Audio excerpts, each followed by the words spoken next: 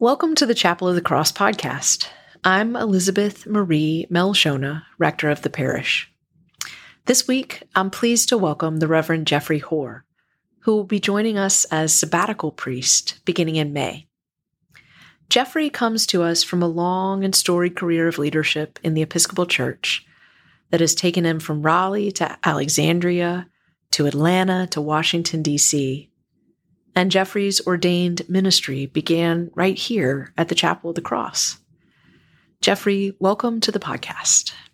So I wonder if we begin today, if you could describe for us the landscape of your childhood. What did it look like? With whom did you spend time? What kind of animated those early years for you? Well, I grew up and lived in the country. We lived in villages outside of towns my whole life. And fairly early on, I was packed off to the boarding school. But the landscape were fields, and I remember a fallen down tree that became a camp. Lots of small boys climbing and playing. And when the fields were ploughed in the autumn and the mud were in thick clumps, I remember how heavy the mud was on my boots. Did you have mud boots that you kept by the door? Yeah, absolutely. Yeah. And green ones, no doubt. So, and I remember sort of village things. I remember in those days the hunt would still gather outside the pub, and we would chase them with the beagles and this and that. And my friends were mostly from other villages around, and especially once I went away to boarding school, then it tended to be other boys in boarding schools. I was one of the lucky ones. I didn't go till I was 9. And so at what age might one go in an English? 7. Okay. 7. And it all sort of goes back to having so many, colonial administrators who needed to pack their children back for education. So and actually I drive past that boarding school, which was not a happy thing. I drive past that to get to my middle brother's house from where my parents lived and where my youngest brother lives. Drive past that. It's now an old people's home. And so your brothers are still in England? My brothers are still in England, both within the town. The nearest sort of town that you might have heard of is Bury St Edmunds. Where there's a cathedral. The diocese is Ipswich and Edmondsbury. It's the most. I have heard of that. Sort of the edge. It's the edge of the Ipswich diocese. And did you grow up going to church? Yeah, I still have. Not sure. I think it's downstairs, but I still have the Bible I was given when I went to boarding school because I had to leave the choir.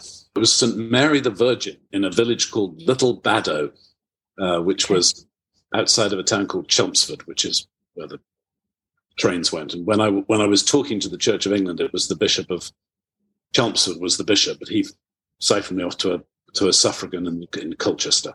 So all northeast of London, basically. As the trains got better, we moved further out. My father was a barrister who, about the time I was born, went into the brewing industry because he'd had a practice in licensing, and in those days all the pubs were tied to the breweries. And the sort of family joke was that he changed his bar. Well done. Well, yes. So what led you to North Carolina? There's a little ocean in between. I was getting, in those days, once you'd done something called A-levels, which was sort of the level exams of school, it was customary then, it's no longer the case, but you would stay an extra term to take entrance exams for Oxford or Cambridge. Okay. And so I was back for that extra term to take Cambridge exams.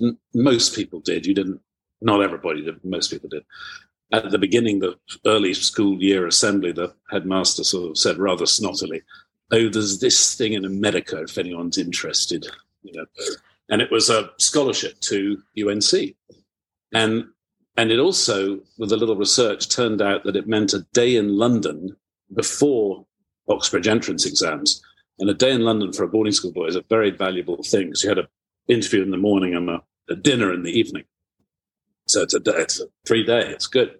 Yes. And after dinner, they handed out envelopes saying, "Come back tomorrow," or well, your congregation will know it's now called the Moorhead Cane, but it was the Moorhead Scholarship, and they gave out an envelope after dinner saying, "You've done very well. Go back to school," or "You've done very well. Come back tomorrow." Tomorrow.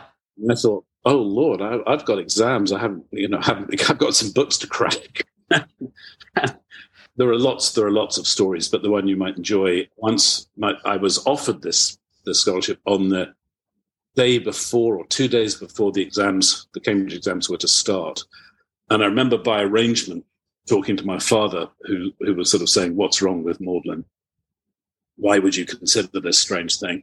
And then he did the math on what was then the tuition, the best, the richest available scholarship for someone in England anywhere. And he got a little more interested, and we arranged to be on the telephone, which was, in my case, a pay telephone in the boarding house. And we had atlases out and started sort of trying to figure out where North Carolina was by starting in the north and kind of working our way working down. your way down.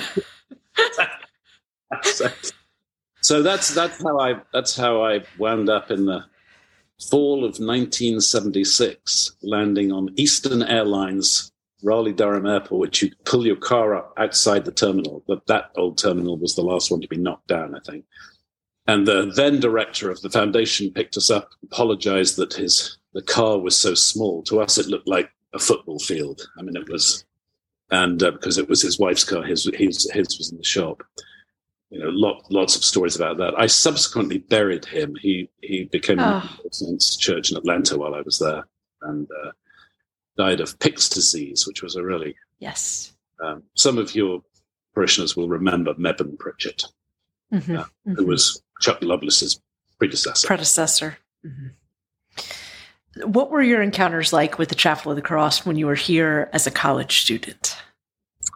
Oh, it was heady stuff for me. I had been evangelically converted, I suppose was the language I would have used at that point, middle of high school. And it was during those years that I believed that I was called to orders. The language then would have been going into the church. Okay. Lots and lots of things changed about my understanding of theology and grasping of grace and whatnot, but that sort of stayed really all the way through. So I came to Chapel Hill as sort of in the process of shedding what had turned out to be a very rationalistic system, that the cracks just were beginning to be too much to deal with. Why aren't my prayers being answered? Well, you're not praying right. That kind of nonsense. And it's a closed system, so all your questions are answered within the system. And so I started going to attending the Chapel of the Cross. Peter Lee was the rector.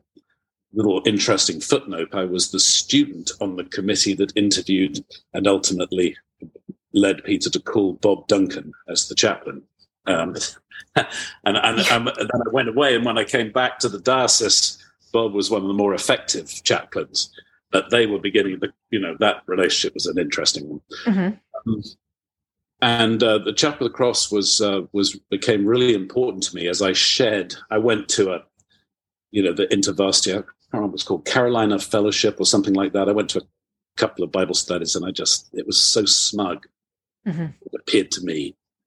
I'm sure it was very valuable. In fact, fast forward to St. Albans, a woman joined the parish in part because she remembered me attending a Bible study, which is really frightening. But anyway. All those years ago. It's amazing. Yeah. What was going on, the prayer book, trial liturgies were going on, and women were just being ordained. Again, when I was back in the diocese in Raleigh, I came over for Paulie Murray's first celebration of the Eucharist. So you were actually in the chapel? I was in the chapel that night. On February 13th, 1970. Oh, wow. Wow. I was there.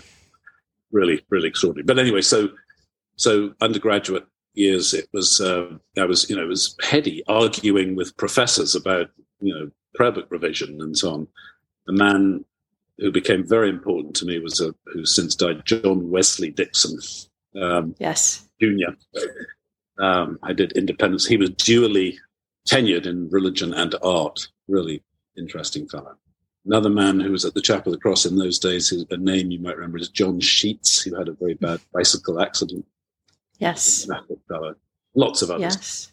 So it was, what was happening was that I was getting a different understanding, I suppose, of grace through the ministry of this church, where I didn't see equivalents of that in England, at least not in the home counties.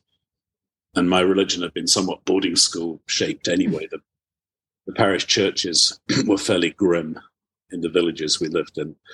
So it ultimately, again, fast forward, I went back to England for a couple of years to Cambridge.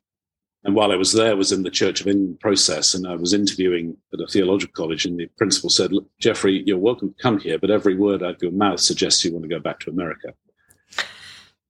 So because I wanted to know more about these large parishes, the Chapel of the Cross being Exhibit A in my life, and so terribly important to a different understanding of the whole enterprise, really. Mm-hmm.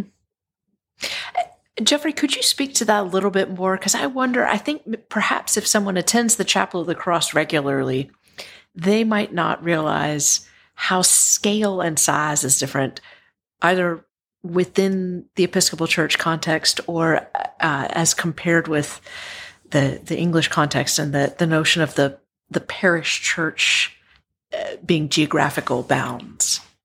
Yeah.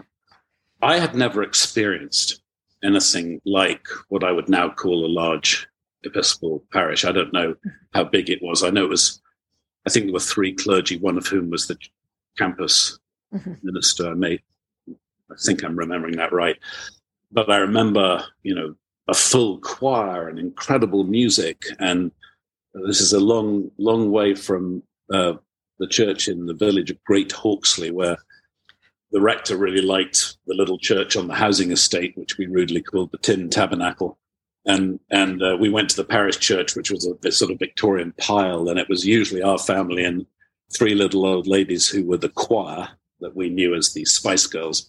And it was not an enlightening experience for the most part. But it was what you did. It was your parish church. You went to church. Yes. It was fulfillment of the duty and the act. But the Chapel of the Cross was a very different. I had not experienced anything like it, and I imagine that even if you come from a sort of mega church type of background, it might not look that big, but and communion would be an unusual thing. But I imagine if you're from a smaller town in the south, it could seem pretty large and vibrant. And so I can't speak to the experience of others, but sure, it was certainly critical in shaping what became my own understanding of my own vocation. I came back for just a couple of years to learn about large American parishes, was ordained in North Carolina, deacon at the Chapel of the Cross, and then priest at Christ Church in Raleigh, where I served. And then you've gone on to serve large Episcopal congregations. Yes, I mean certainly relatively, multi-staff. I went from Christ Church to St. Paul's in Old Town Alexandria, which is down the street from your friend and mine, the rector of Christ Church, Alexandria. Yes. And I was 11 years there before going to All Saints in Atlanta, fantastic parish in Midtown Atlanta, if anyone knows that. And then we moved to Washington in 2016 for my wife Sable's job. She was then doing public affairs with AT&T, and they moved to Washington. And then there was a change at the top, and it was ugly, and she was sort of muscled out. Not sort of, she was muscled out, and it was ugly. And we decided to sort of hang in while we had girls going through high school. Yep. And the bishop was really using me as a fireman there, so I said that I was serving a formerly large parish, which after the rector removed a musician and neither survived it, and people and money were out the door, and it was a very broken community in many ways, and it was really engaging to rebuild a place. And that was a good 5 years, even though COVID kind of put the brakes on a bit for a couple of them. And COVID invited its own kind of rebuilding and reimagining and becoming a televangelist in ways that one might not have been. Yes, I didn't take a class in production values in seminary, but nor did I. But luckily, our youngest, Alison, was at the Duke Ellington School of the Arts doing film. Really, so she was absolutely a key volunteer for the live streaming thing for a while. And I mean, that is an example of, I think, one of the things of which COVID reminded us was the breadth of ages and engagement. I mean, we had a middle schooler helping out running our live stream. It takes the whole church to serve the whole church. It really does. I think of the church as a we spend all this time talking about images of the church. My image of the church is it's a leaky chalice from which grace somehow gets dispensed. Seeps out. Through the crack very often. Indeed. But the large parish thing is there's nothing, a parish is a parish is a parish, but we tend to have more options to address the challenges that all parishes face. Mm-hmm. It tends to be pretty rich, particularly for the generation that looked for more of a smorgasbord of possibilities and ministries and then tapped in. The trend now is more towards focus and depth and pathways. And if I'm going to spend my time doing this, I better know how I'm going to grow spiritually and what that's going to look like and how do I do it and give me the steps. That mm-hmm. seems to be more the trend today. Would you share that? I think so. I mean, I'm trying to think when was I ordained? I've been doing this about 17 years now. And I think it has that, I have noticed that arc go from like I want everything at the Shoney's salad bar to depth and also a sense of connection of purpose, like what I'm doing and how does it relate to an outcome or an impact, either in my life or in the community. Yeah, and I'm not sure how many Episcopalians would jump on the Shoney's image, but I know what you mean. It's very particular to where growing up in southwestern Virginia, Shoney's was You got it. Yep. Big deal. I did one of these pension fund retreat things. It's called a number of years ago, and there were only two of us who weren't sort of desperate to retire. Yes. The other fellow was from a large evangelical Episcopal church in Texas, and he kept saying that people today were indifferent to the gospel. And after hearing him say this a number of times, I said, Patrick, people are not indifferent to meaning and purpose. They are indifferent to the package we're putting it in. And he really, that was a key thing for him, but it also got me, because I was just sort of spouting off, but it got me thinking about it too. A Martian landing in one of our services would find it a very strange form of life. Yes. Miroslav Volf, who was one of a YDS professor, I think it's either today or quite recently released A Life Worth Living, his latest book about, what is it to live with purpose? Not picked it up yet, but I will. I'm a huge fan of Miroslav's. Me too. So you have shifted into coaching clergy and both coaching and mentoring. And you're an International Coach Federation certified coach, or moving through that process. Yeah, I've got to send a tape in. I haven't done it yet. But I did. You did all the training, yes. And so, what has that experience been like for you, shifting into that role of coach, of asking questions, of helping people align values and action, sort of as a next chapter in your life of ministry? Well, I started it thinking, what am I going to do next? Because I'm not sure I'm going to go the interim route, which, large parishes looking for interims it's not a big pool of candidates. Right. I just not certain that's for me. Lauren Mead, who founded the Alban Institute, was a member of St. Albans, and I visited him for the last year and a half of his life every week. He just told me I was going to do that, and I was happy to do it. We'd known each other for 35 years or something, and we never could quite agree on the value of interim ministry, which for him was absolutely. He invented. It was sacrosanct. Yes, it was the answer to all problems, and I don't think if that was true, I don't think it's necessarily true anymore.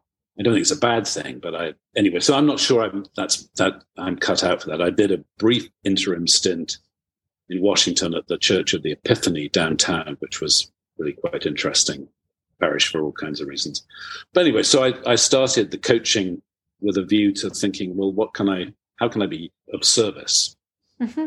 And I'm slowly, mostly through word of mouth, collecting clients, some of whom have been 2-3 years, usually starting with often with some kind of question or some kind of anxiety. How do I manage my musician? Or I'm new in my job. I don't even know what I'm supposed to be doing. Or, what is this ordained business all about? My boss is a nightmare, or whatever it is, And so whatever the presenting need is, my assumption is that we look at points of anxiety and help essentially coach. It's prospective. It's help. Yes. It's not so much revisiting the past as much as it is helping people figure out what they want to do next. Yep. And usually they know. But it's a great privilege. I've got 2 clients right now trying to do ministry while being treated for cancer.